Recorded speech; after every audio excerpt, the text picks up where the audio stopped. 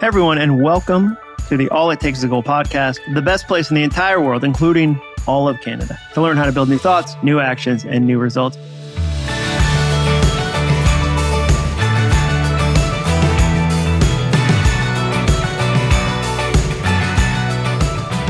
I'm your host, Jon Acuff, and today I'm joined by Mike Michalowicz. Now, I recorded this intro before I asked him how to pronounce his name, so I might have just destroyed that. Sometimes people say Jon Acuff. I always say it's a cuff, like a shirt sleeve. That's a little trick I use. So hopefully I said that right. Who is Mike? So glad you asked. Mike is the creator of Profit First, which is used by hundreds of thousands of companies across the globe to drive profit. He's a creator of Clockwork, a powerful method to make any business run on automatic.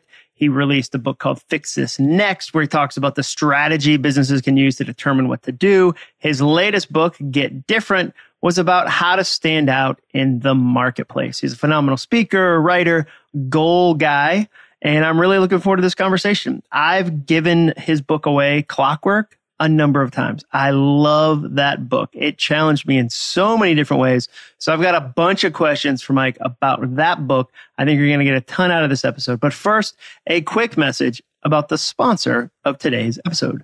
You've heard me say it before. Goals are not easy, but they are simple. Personal goals are hard enough, but if you're leading the team, that's even harder. Good luck keeping everyone on track and focused. Did you know that 92% of people don't achieve their goals? 92%, according to our University of Scranton study. That means only 8% of people actually finish what they start. The good news, there's some hope. And I'm excited to share it with you today. You've got to check out Leader. It's the first ever people development software that helps you and your team set clear goals and track progress over time. It's called Leader, Leadr. With Leader, you can simplify goals for your team. You can add collaborators across the organization. You can include clear action items and updates throughout the week, all in one easy-to-use platform. Imagine what your team could accomplish if every employee was engaged and growing with clear goals and consistent development at every level. Contact Leader to set up a custom demo for your team today at leadr.com. That's leadr.com. More than 600 organizations are already using Leader to track goals and develop their teams. And use promo code ACUFF, that's ACUFF, for 20% off when you book a demo at leader.com. All right, let's jump right into my interview with Mike.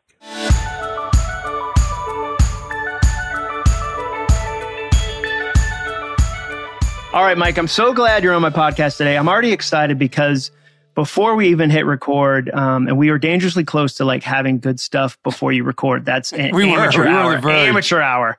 But you know everybody I know in Nashville, which is so fun. You know Mike Hyatt and John Gordon. He's not in Nashville yet. Eventually, he's working his way there from California. But eventually, by law, you have to move here if you want to write a book or start a podcast or be a professional speaker.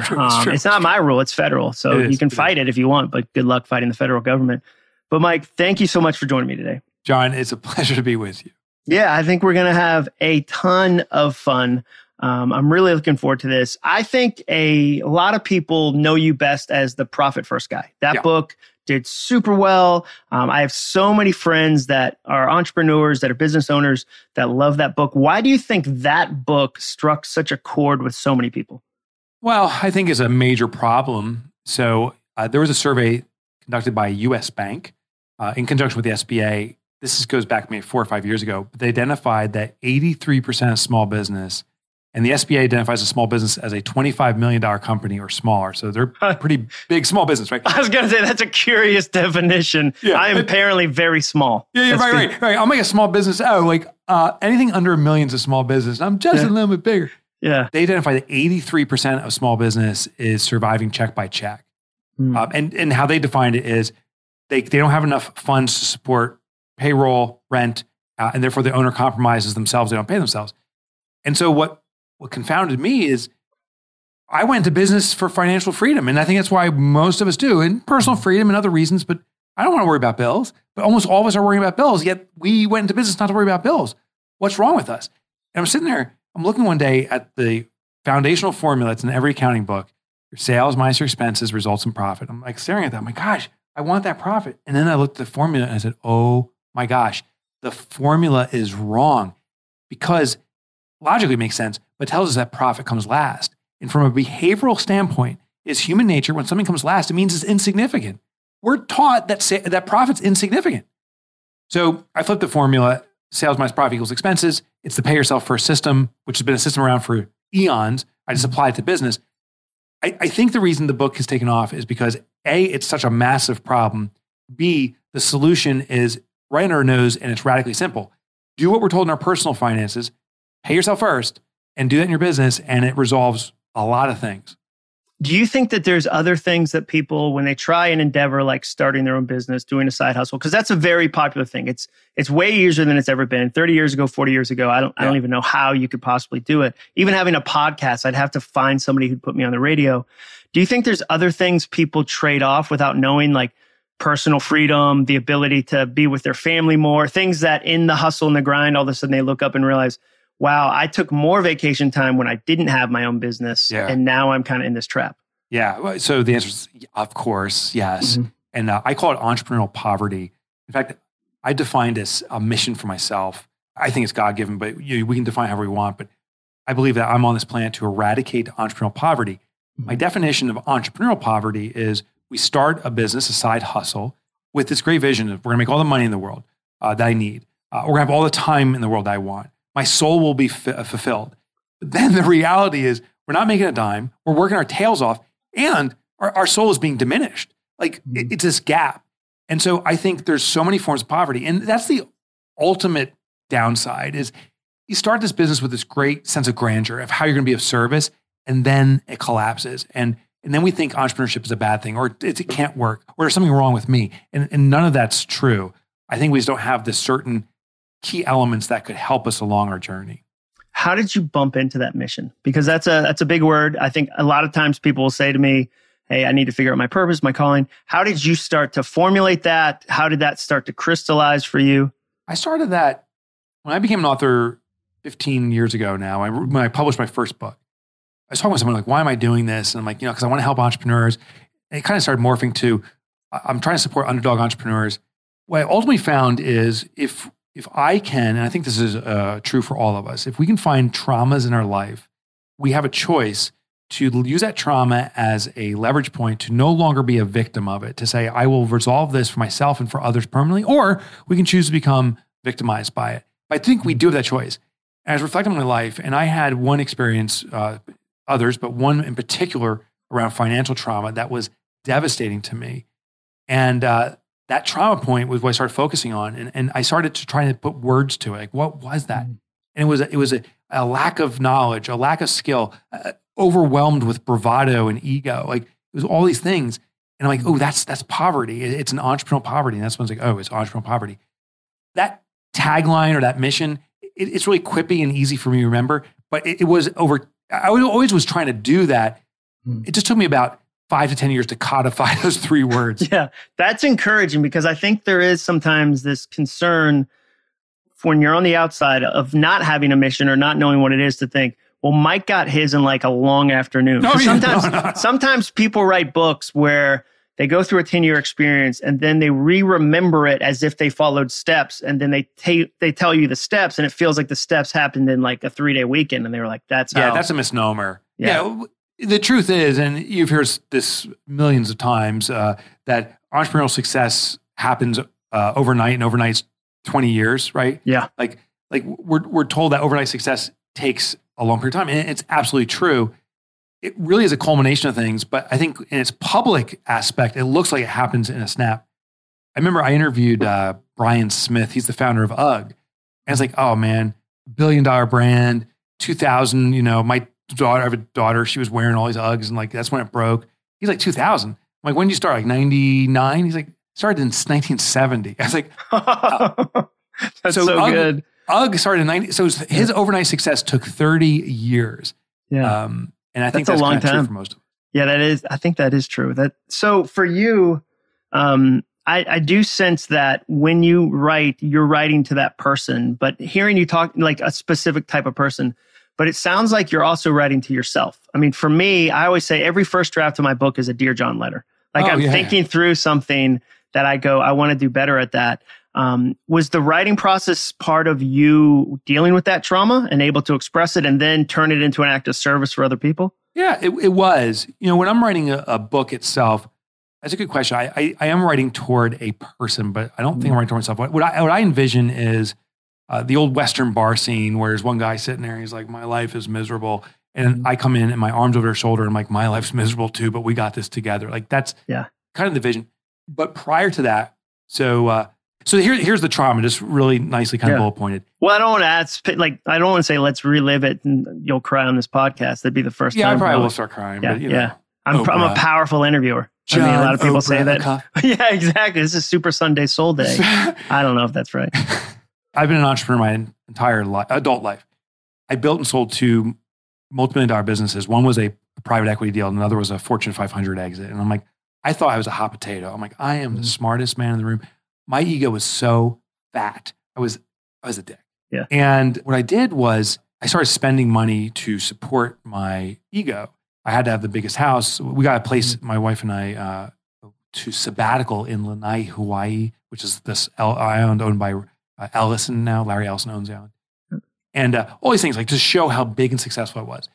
I then started another business too. How old are you when this was happening? 35, not even 30, okay. 33 to 35. Okay. So 33 is I hit it and I'm like, I've arrived.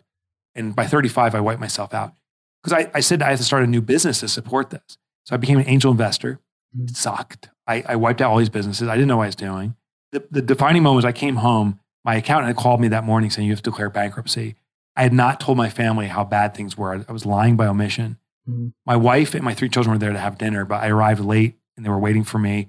Food was out. It was cold. My wife was like, what's going on? Where have you been? And I had come home. I was sobbing, snot. It was disgusting.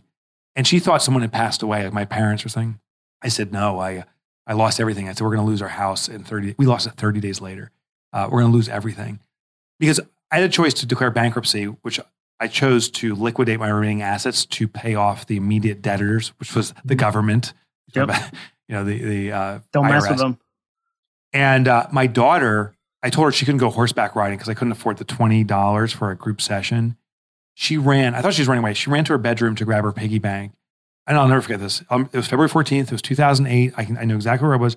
She put the piggy bank down on the food on the dinner table, and she goes, "Daddy, since you can't support our family, I'll do it for us." Oh my gosh! Now I'm getting emotional. I'm like, yeah. I mean, I was so angry at myself. I felt like such scum, and I was so proud of her. That became a defining moment. And here's I put a little ribbon on this. It wasn't like the next morning I woke up and said, I'm going to be an author and fix this for myself and everyone else. The next day I said, where's the bourbon and the beer? I started boozing hard, man. And I'm not proud of that, but I feel necessary to share this, that I use it as medication. I became an insomniac. I went through depression for 2 years. Self-diagnosed depression. I didn't even go to a therapist, which shame on me. But I found that the most afflicted community with depression is guys like me and you. It's entrepreneurs. Mm. So I feel compelled to share that story. Now, listen, I'll still throw back a margarita today, but I'm not like I was, and I don't ever want to be again. What were some of the steps that because therapy, awesome. I saw my therapist like a week ago. Like I always talk about, it's so important. So important. I don't know who people are talking to if they're not talking to a therapist. Like who is carrying this with you? Who are you processing with? So important. So love that. But what were some of the steps out of that you said? And I love the honesty. I mean, for me, when COVID hit, I was on track to have the biggest speaking year I'd ever had, like 7 years aimed in one direction. This was the year.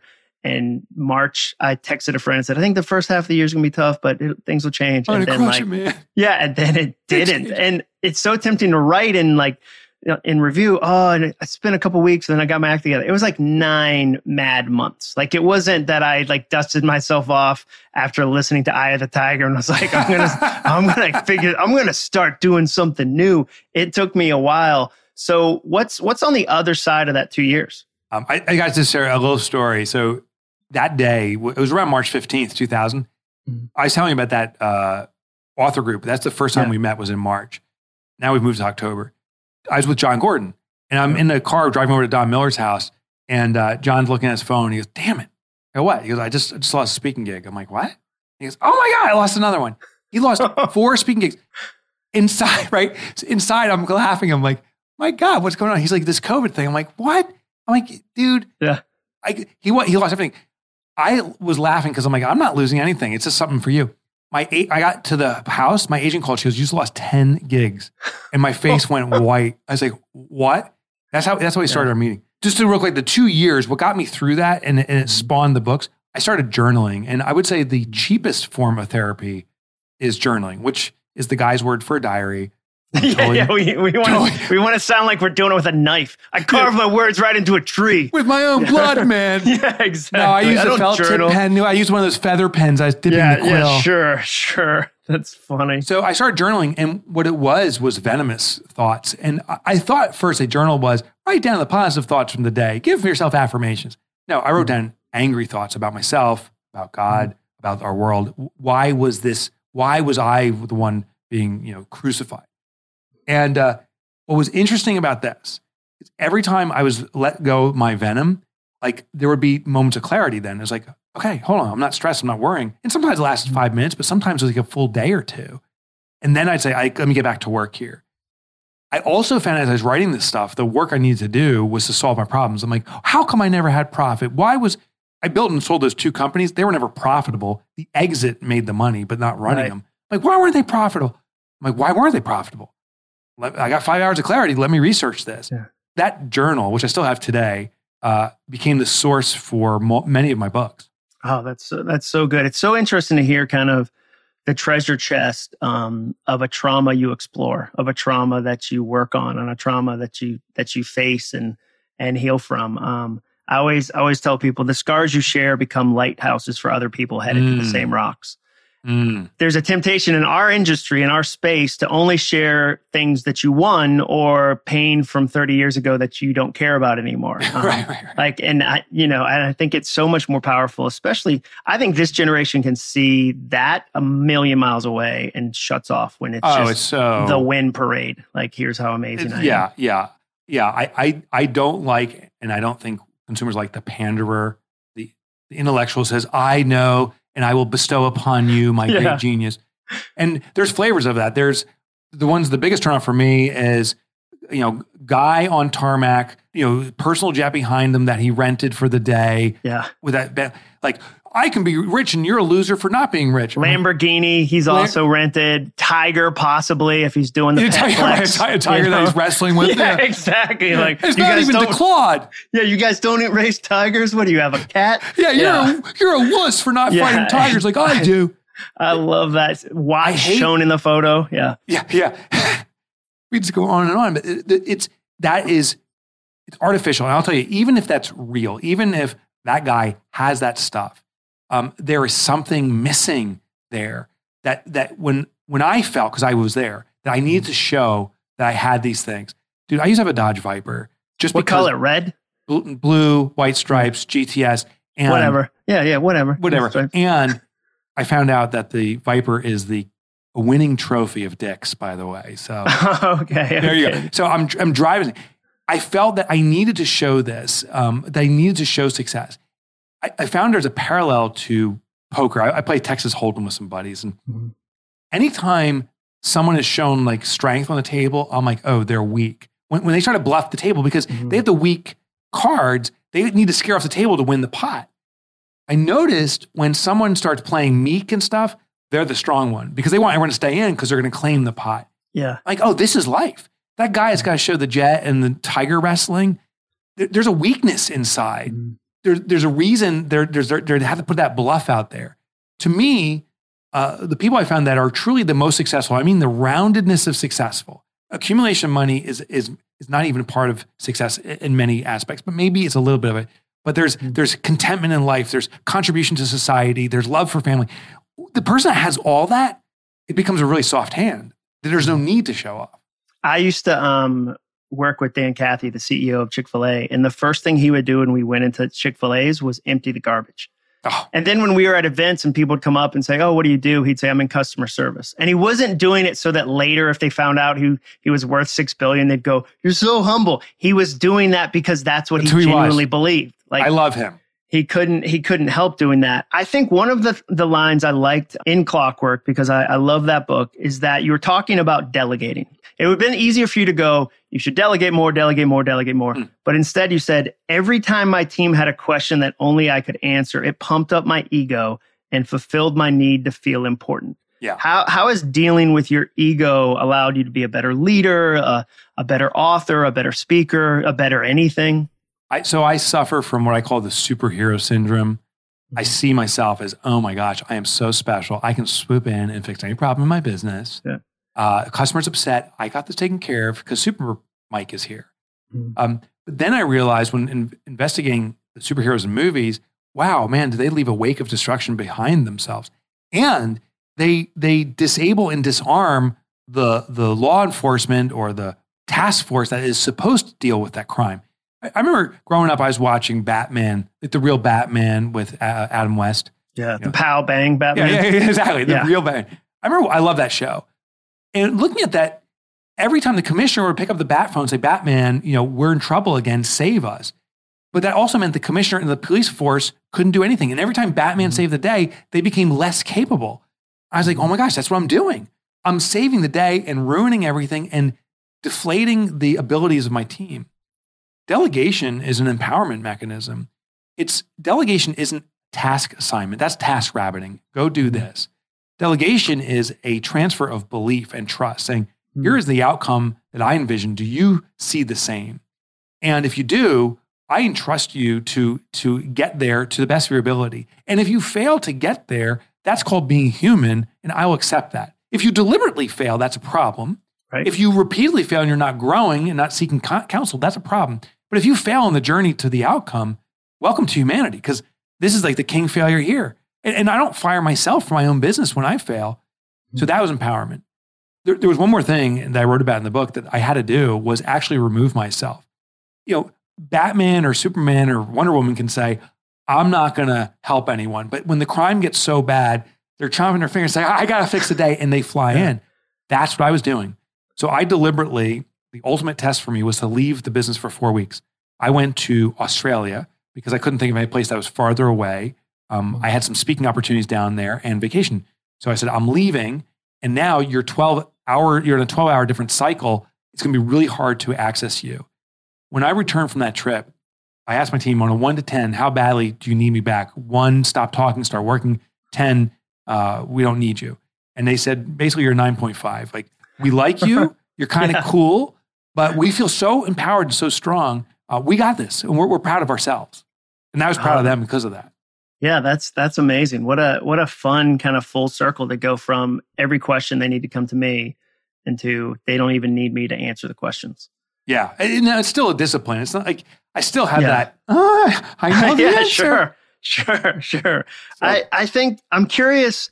Who's in your circle that can tell you the truth? Kelsey, she's the president of our company. Okay. She tells me the blatant truth. Actually, all my colleagues. So I got a call from our social media manager. His name's Jeremy, here at our office. And he works remotely, but he's a full-time employee of our company. He calls me and he says, can I be truthful with you? I'm like every owner says, I say yes. But I also know the open door policy, but you have open door policy. You say whatever you want. It just better be flattering. And it better be a compliment. Yeah.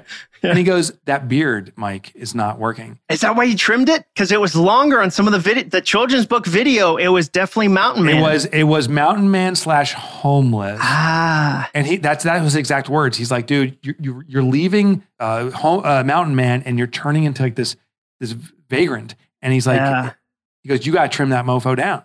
Yeah. And you know what? I felt the zing of my, he goes, that hurts.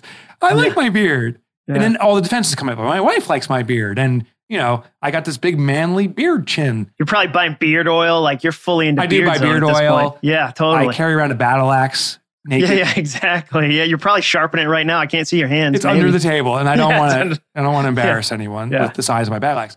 And so Jeremy said that. And it's tough to absorb the truth. But that was the truth. And in retrospect, and it took me a good portion of time, I was like, kudos to Jeremy for saying what the truth is or his truth is. And a little bit of kudos to me for listening. But it's still hard. When somebody tells you an uncomfortable truth or a courageous truth, how long does it take you to accept it and receive it and thank them? Depending. Probably my average is 3 days. Yeah, I was going to say, that's good to hear, because if you had said, instant, I hugged him, never. And then okay. I can fake it instantly. I'm like, yeah. That was wonderful. Thank you very much. And then the little tear starts welling. I'm like, I have to go to the bathroom. And I start crying. I'm like, oh my gosh. And then I get angry. It's like the 7 stages of grieving. Yeah, exactly. Well, because the reason I ask is somebody told me the truth recently. I was on a panel that somebody asked me to be on a panel about like volunteer recruitment at churches, which I know nothing about. But if you put a mic in front of me and ask me questions, I think I can talk about anything. Yeah. And I was giving ideas, and an expert at it was in the back of the room. And when I got off stage, she was like, that was not helpful at all, because you've never recruited volunteers. And like a couple of days later, I was like, wow, she's really right. And so now when I'm in situations and people go, hey, how do I write a book of poems? I go, I don't know. I've never done that. I'm tempted learning. to tell you, but I don't know. And that's where, like, when I see a celebrity answer a deep political question, I'm like, they just want to talk because they don't know. Like, but when you think you're supposed to and you want to help people, but that was helpful for me to say, I just don't know. And I thought I'd like to think I do, but I don't. But it took me a couple of days to get there. Yeah, we can become vacuous, and that is really a very risky situation. And I too fall in that constantly, because I want to be supportive. I want to help. It's fun to answer questions. And it's also a little bit embarrassing for me to say, I don't know the answer. But what I've also found, and this is the truth, is when you say you don't know the answer, people are like, oh, there's someone that's integral. And integrity trumps answers. Yeah, I think you're right. What do you think holds people back from living up to their full potential or living out of their full potential? Because you've written a number of books, you've been in thousands of businesses, you've met with tens of thousands of people. Do you see commonality between where somebody pulls back, where they've got, maybe you've had a team member that's capable of more and you have to encourage that in them? What do you think holds people back? I think, and this is this didn't come from me, is ironic or coincidental. I had a conversation this morning about this exact concept. And a woman named Casey Compton, who I'm working with, said, she goes, you know what holds people back, Mike? And I said, what's your thought? She goes, it's self-love. It's appreciation for ourselves. She goes, that's it. That's ultimately it. There are, and I've been the person who, we're always that one step away from success. If I just do one more thing, if I finally acquire that or achieve this, I'll be fulfilled. And that happens, it's like, I'm not even close to fulfilled. Yeah. It's actually an inward reflection back to ourselves and saying, I love me and I'll care for me. And the second you have that, all of the external affects melt away in their significance. And now you can be true to whatever your defining purpose is. I'll give you an example. I did a keynote a few years back. And as you know, some people come up after a keynote and usually tell you their story, which I actually love to hear their stories. There's one guy comes up and I was talking about purpose and mission. And I said, mine's to eradicate entrepreneurial poverty. And I gave context. He came up and he says, I'm really embarrassed because my mission is so small compared to yours. And that's a red flag. There is no small or big mission. It's just the mission. Like, it's all the same. And I go, well, what's your mission or purpose? And he goes, my wife passed away a year ago. He goes, I have to work to support our family. I have 2 daughters. He goes, my mission, my life's purpose is to put food on the table with my daughters. And that's it. And he goes, I'm embarrassed, but that's it. I'm like, embarrassed? That's massive. That's impacting lives into perpetuity. I ran into the same guy. This is so uncanny. A year or two later, and I neglected to get his name, so I don't recall his name. But he said, you remember me? And I did remember a story. I said, yes. And he said, I started to realize in my experience that the most important time with your family, particularly with your children, is dinner. He's like, putting food on the table became time with my daughters. I was always working, but there was this hour and a half every day that I have with my daughters. And he goes, there's a lot of single parents out there. I've started a mission to put dinner on single parents' table, to find that dinner time. That's my life's purpose. And so the moral to the story here is sometimes a purpose yields yet a new purpose. Maybe a purpose can be served to a certain degree and it opens up and blooms into something else. But there is no purpose that's smaller or bigger than anything else. Well, I 100% agree with that. I mean, I think that if you fall in love with the purpose, it's hard not to share that love with other people that are in that space. In the same way that you wouldn't want another Mike to come in to a dinner table and tell a family over cold dinner that everything had fallen apart. So if you can help prevent that, or can help encourage different decisions that don't lead to that, that to me feels like where you take what was your gift and then you help other people open their gifts. Like, yeah. I think that's always how, I hope that's always how it works when you turn something from like, this is me to somebody else. It feels like that in your books over and over and over again. One of the lines in Clockwork that I loved was you said, I was addicted to doing whatever anyone wanted at whatever price they offered. Yeah. I prostituted my business to survive just one more day and then continued that behavior as I expanded into multiple disastrous businesses. I think it's very tempting when somebody's goal is to start a side hustle. They go through a season where they're saying yes to everything because they feel like there's no money coming in, I don't have enough clients. And then even when they graduate to having more clients, they still have that survivor's mentality. Yeah. And I do that. My wife calls me on that all the time. Like she'll say, you are so cheap. Because I'll be like, look at this whole shiny nickel I got. And she was like, you hit the New York Times bestsellers list. Why did you do that for $1.50? And I'm like, because we need all the $1.50s we can get. You know? Yeah, no. Yeah. So how do you encourage people beyond that moment or give them a new mindset to go, hey, here's how to start saying no to some things that maybe you said yes to in the past, or maybe you shouldn't have even said yes to them a long time ago, but definitely not now. Yeah. I do think to start, you got to get your foot on that first rung of the ladder, but then you got to lift the next foot. So there is a stepped kind of algorithm, I think, if that's the right choice of words, to growing a business. So in the very, very early stages is we don't know what we have to offer. And I found my own businesses, I had this concept like, oh, here's the community I'm serving. When I became an author, I was like, oh, it's college kids. It's white college kids that just graduated and want to start a business because that's who I was. And that's who I started targeting. But smartly in retrospect, but just aimlessly in the beginning, I was actually trying to serve other people too. And I found traction in another market. And then once I found a foothold there, it requires a discipline of saying no to what's not helping you grow. So you have to make this decision. If you continue to try to serve everyone, you become placating. You start to dilute your ability to be good at anything.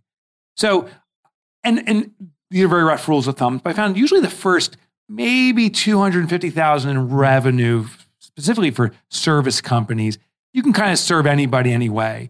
Because usually at that revenue, you can still be a one-person operation. But the second you guys start bringing in more people, you start need to bring sophistication and systemization. The only way you can bring systemization is if you have repeatability. If everything's a one-off, you'll never have systems. So it's around 250 where you better start picking what you're going to do over and over again, which means you need to pick a specific community. And that's a hard discipline. There was a study, also by SBA, identified that I think it's 97% of businesses are one-person operations and they can't get past 250. And I'd argue it's because they continue to diversify their offering as opposed to unify around an ideal client. Yeah, that is very convicting because I've had a business for 9 years now, and we just hired an operations consultant and did like a formal annual planning meeting. And I came home and I told my wife, it's absurd I ever tried to lead my team through one of those because based on what he did versus what I was doing, I might as well have brought my team in and given them haircuts. Like that's how equipped I was at doing that. Like it was like watching someone speak in Italian. So I feel like I asked that question because I'm in that spot.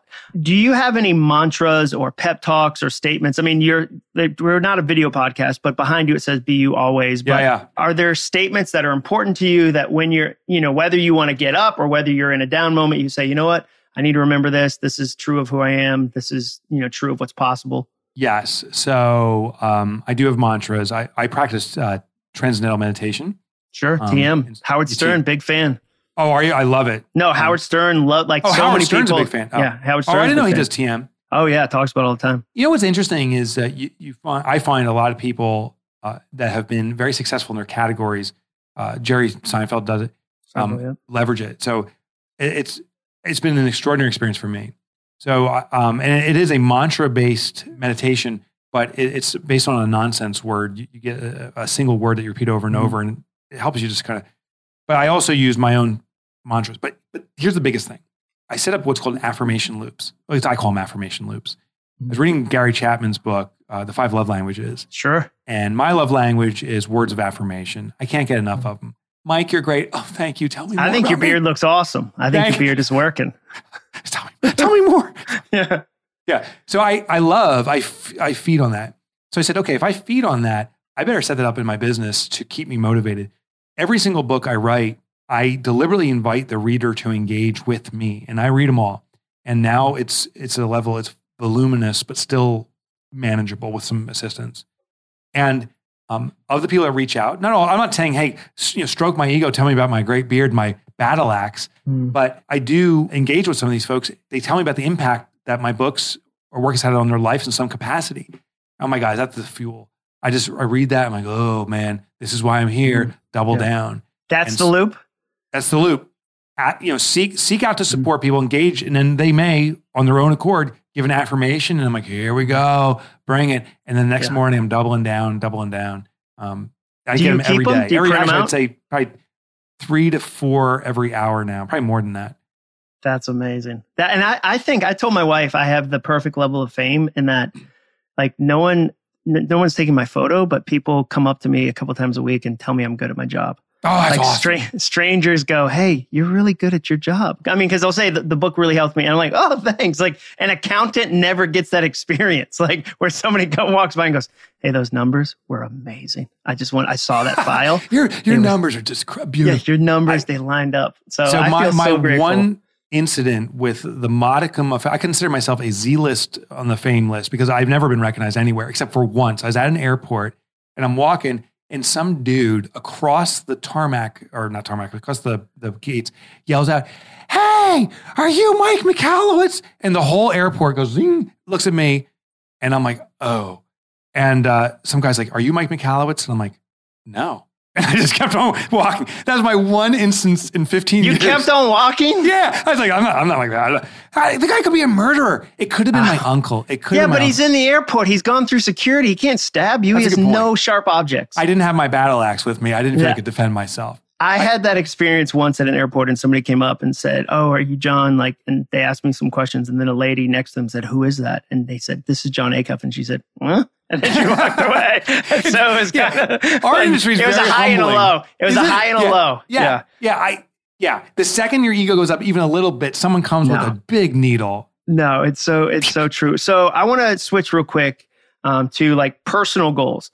Walk us through, okay, like, are you I'm a get up early in the morning guy? Like, I interviewed somebody the other day that was like, I get up at 4 a.m. and I write from 4 to 5:30 and then I do this. What's your day start like? So I am pretty intense. I'm not that early. I get up at 5:15.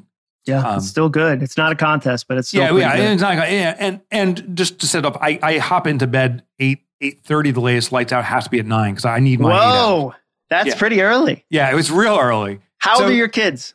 My youngest is 20 and my oldest is 29. So they're out of the house. Well, we're an empty full nest. So, that's a great way to say it.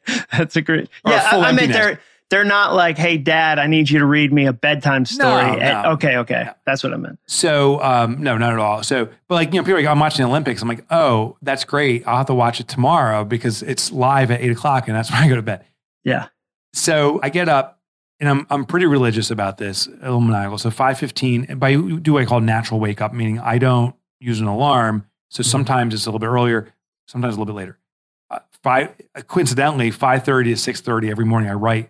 But I write with a sprinters group. So there's other authors, fellow authors, that we call in to a Zoom at 5:30 in the morning and we just activate it. We don't talk, but we're writing collectively.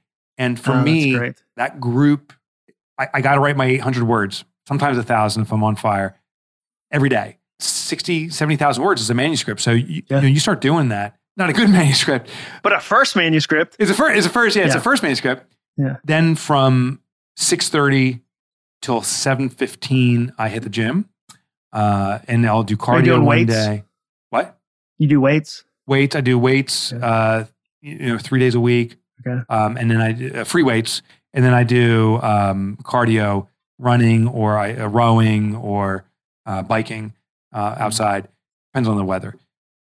Then from 7:15, it's I make coffee for my wife. I had it all written down. Make coffee for my wife, take the dog out. And then 7:30, I'm starting my TM meditation. 8:00 now I'm getting ready for the day at the office. And it seems like so kind of militant or something, but it's been wildly freeing. It's been very productive and joyful.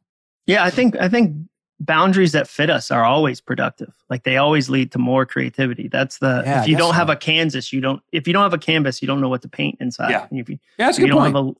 So I think I think what's limiting for somebody else might be super freeing for you. I posted a goal tracker I had that was like 20 different goals I was working on, and somebody commented on Instagram like, ugh, that looks agonizing and terrible. And I was like, oh, well, then that's not their thing. Like, that's for them, that would be. For me, I love that. Yeah, it's freeing. I'll show you something. I have it here. I have it in every office. We're at my office, but I have a home office and other places. This is my intention sheet for 2022. So that's awesome. I type up, actually on a typewriter, every intention I have for this year, and I track it. I start highlighting things when I hit them. So, like, not to get too personal, but give us an example of an intention, if you don't mind. Well, first one was to be professionally trained in transcendental meditation. So that's been completed, and I've done. I'm on the 70th meditation now. I have 300 days of 8 hours plus sleeps. I'll do 250 workouts of 30 minutes or more. I'll do my 4-week vacation. I'll weigh. This is kind of ridiculous. Ridiculous in the specificity. For me, it's perfect. I'll weigh 195 and have a 32-inch waist. That's great. I love that. Some people are like, well, are you like that manic? And maybe it is, but it really helps me stay on it. And honestly, at the end of the year, when I do my year end, I don't hit all my goals. No, of course not. No. Sometimes 50%, sometimes more. But things have come about as a result of this that I probably would have never done if I didn't. Well, and also your wife will let you know if like, hey, like I have a lot of goals. I'll show you my sheet. Hold on. Oh, bring it. Yeah, sheet for sheet. Yeah, we're just, so like this is I just started, it's a notebook that I started in November. It's like, this is my action tracker. So you can say like, these are the things I'm working on. I've got specific goals. And so, yeah, I'm tracking what I think is going to be the next book, the hours I'm writing. I'm charting it because I'm curious, cool. How long does it take me to write a book? I've never really thought about this is the amount of hours I'm investing because I have a sense that if I put 500 to 1,000 hours in at the end of the process, it's a book. So I think most people make books so hard that they go, I'm writing the book. And they go, oh, and they're like, this will prove my dad, my career choices right. I'm like, it's already a pressurized situation. Don't add more pressure on it. I have a affirmation that says it's just a book because then I'm able to go like, it's just a book. Like this is my job. It's just a book. But for me, that's helpful. That releases me. And then again, the people in my life who love me will tell me, my wife will tell me like, she called me out the other day, like, I saw you gulping a lot of water. Do you have like a weird water goal you're working on right now? Because I'm in the kitchen, like, just like, like trying to drink a certain, an arbitrary number that has no... Do you have a water goal? Because I have a water goal. Yeah, I do, but Here's my measurement system. Yeah, exactly. And so like, I was going too much where I was like, I was trying to do a gallon and it just wasn't right for my body. And I was like, no, this is... All right, so we are fellow weirdos. Dude, I've never peed so much. I was doing some interviews. That's all I figured out is where every bathroom was in the city. Like and that's how fast you can get there. Yeah, yeah. So you have what's your weirdest goal you have right now? I think it's the weirdest would be none of them are weird. Or weirdest hobby, or like dorkiest hobby because I have one. So I have a smoker, so I like smoking grilling. No, here's the weirdest thing that you wouldn't expect. I have an orchard I'm creating at my house of different fruit trees. I have more than a penchant for fruit. I have an addiction. You name it, I'll gobble it down. Like you put 10 mangoes in front of me, gone. And I can't stop myself. So I'm like, I'm growing fruit trees. Now I'm in the Northeast, so you can't grow mangoes up here. It's like blueberries. What are you growing, like cherries? Cherries. Oh my God. Yeah. And tomatoes, the Jersey tomato. Yeah, exactly. Which is a fruit if you didn't know. Yeah. People love to tell you that. It's like, so, my goal more here, I have 10 more blueberry plants, 1 more pear tree, and 2 more other fruit trees indigenous to the New Jersey area. To be named later. To be named. Like to players to be drafted later. Yeah. So that's pretty ridiculous. That is pretty good though. I mean, but I can see guitars behind you, so I'm assuming music's I've been playing for 25 years, but I've been playing 1 year 25 times over. Yeah, you don't feel like you're progressing? No, because I'm three chord mic. Yeah, 3-chord mic. Yeah. That's so funny. Well, this has been a blast. Last 2 questions. What would you put on your Mount Rushmore of books that you recommend people read? Like, other than your own. Yeah. I don't think I would put what I'd put is Rejection Proof, because not many people talk about it. By a guy named Jia Jing? Yeah. Yeah. Of course. Love that guy. Yeah. I interviewed him for a book I wrote. We did an event together. I didn't know it was pronounced Jia Jing. I thought it was Jia Zhang. So I was going to say, it's by Jia Zhang. Jia Jing. Yeah. Great book. I'll give you another one. And if you name the author, I'll make him, my God. One Red Paperclip. No, I don't. No, is that the one where the guy trades up the? Yes, damn. I don't know that. I haven't read it. Kyle McDonald. So I met with him. It was such a compelling story. So all these things are overcoming the insurmountable. Jia Jing's book is, he just sets up himself for rejection over rejection, and it's unbelievable what he does and what he experiences and the transformation in him. Kyle McDonald, same thing. The guy's, he's sitting there at his desk one day, says, I want to write pay-per-click. I want to own a house. How do I get this into being a house? And he did it. He did it. And it's like, my God. And the experience and the journey he had, unbelievable. I love those two books. Okay. And second question, what's the book you've given away more than any other than your own? Because we all have like garages full of books. Yeah. Well, John Ruhlin's Giftology, because he swamps you with them. That bastard. Yeah, he's good. Do you have a knife? You have a John Ruhlin knife at your house? I got, the John, that's how I started. This is a true story. Is it inscribed for you and your wife? Because do you have the ice cream scooper? Where are you at on that? Oh, no, he didn't. Oh, Acuff House. I'm scooping out. Yeah. No. So you might be hanging out at Donald Miller's house, but I'm scooping ice cream over here with my name on it. God. So I get these knives from Ruhlin, and I'm looking at it, and I'm like, it says like, money is your biggest ally or something. I'm reading these phrases. I'm like, these are the cheesiest phrases on the planet. So then I'm like, they're horrible. So John, we get a hold of each other. He's like, hey, how do you like the knives? I'm like, I love it. He's like, how do you like those quotes? I'm like, love it. He goes, they're all from your books. I'm like, oh my God, these are my own quotes. They are horrible. Well, I mean, taken out of context and put on a knife, I think most words are horrible. English teacher told me that. An English teacher said, never get your words on a knife. Yeah. And so it's weird that happened to you. I never heard that one. Never get your words on a knife. It's profound. Yeah. An old Latin teacher. He wore tweed coats. Really changed my life. So the books I distribute most, all kidding aside, John's books are actually, his book, Giftology, is amazing. I have given that to many people. There's another John Lee Dumas. Do you know him? Oh, yeah. The podcast on fire. Yeah. Or whatever. Entrepreneur on Fire. Yeah. He wrote a book called The Common Path to Uncommon Success. And it really codifies the journey very well. I've probably bought 100 plus of those and distributed them. Oh, wow. That's a huge compliment to him. Wow, that's awesome. Yeah, I had him on this I think I had him on this podcast, or I was on his. He's a sharp dude. He's sharp. In Puerto Rico. Like, he's a machine, dude. He makes every both time of I us talk look to him, he's lazy. like, why are you moving to Puerto Rico? I'm like, this is your line to everybody. He's trying to build I'm his not own moving to Puerto Rico. I love Nashville. And it's really, when are you moving to Nashville? But the taxes, man, you'll save. It's only 3%. Yeah, but then you live on an island and nobody will come see you. Yeah, and the fine note, your neighbor will be John Lee Dumas. Yeah, exactly. I want to talk to people in Puerto Rico that are like, man, these podcasters keep moving down, it's all down to Puerto Rico. Yeah, it's so funny. Like, the island is really different. We've got a very specific type of gentrification. It's podcasters. Like, you don't see that in a lot of island. They want. That sounds like a Fox show. Who will be voted off first? That's terrible. Be a terrible show. Nobody would watch that. That would be horrible. Well, Mike, this was a blast. Last question. Where can people find out more about you? Podcasts, links, everything. Yeah, everything. MikeMotorbike.com. It does go to Mike Michalowicz. With my last name, no one can spell it. So MikeMotorbike.com. Yeah. And the reason I use that is that was a nickname from high school that was G-rated. It's the only G-rated nickname I have. That's a pretty good nickname. Did you choose that yourself? Or you can't choose your own nickname? I never driven a motorcycle. No, it rhymes. It was like, Mike Motorbike. But then there was Mike, things you can't say. Yeah, sure. And I was like, well, I better buy all the domains and we'll see what genre I move into. And one of those will work for me. And that was the one that worked. If you go there, all my books are there. I used to write for the Wall Street Journal and Planet stuff. MikeMotorbike.com. Yeah. All right, that's great. Well, this is a blast. Thanks, love John. doing it. Next time you're in Nashville, we'll definitely have to connect because I think we have like 50, it's a deal.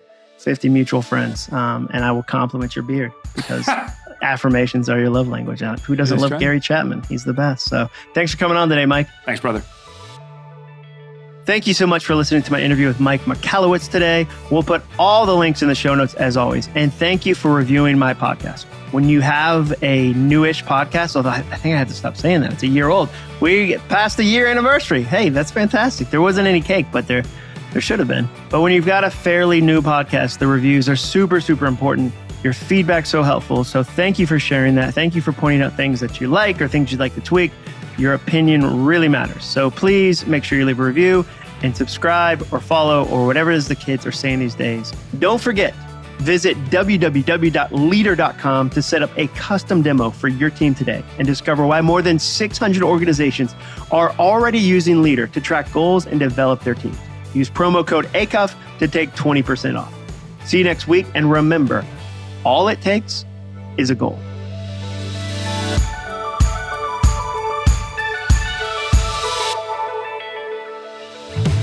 Thanks for listening. To learn more about the All It Takes Is a Goal podcast and to get access to today's show notes and exclusive content from Jon Acuff, visit acuff.me/podcast. Thanks again for joining us. Be sure to tune in next week for another episode of the All It Takes Is a Goal podcast.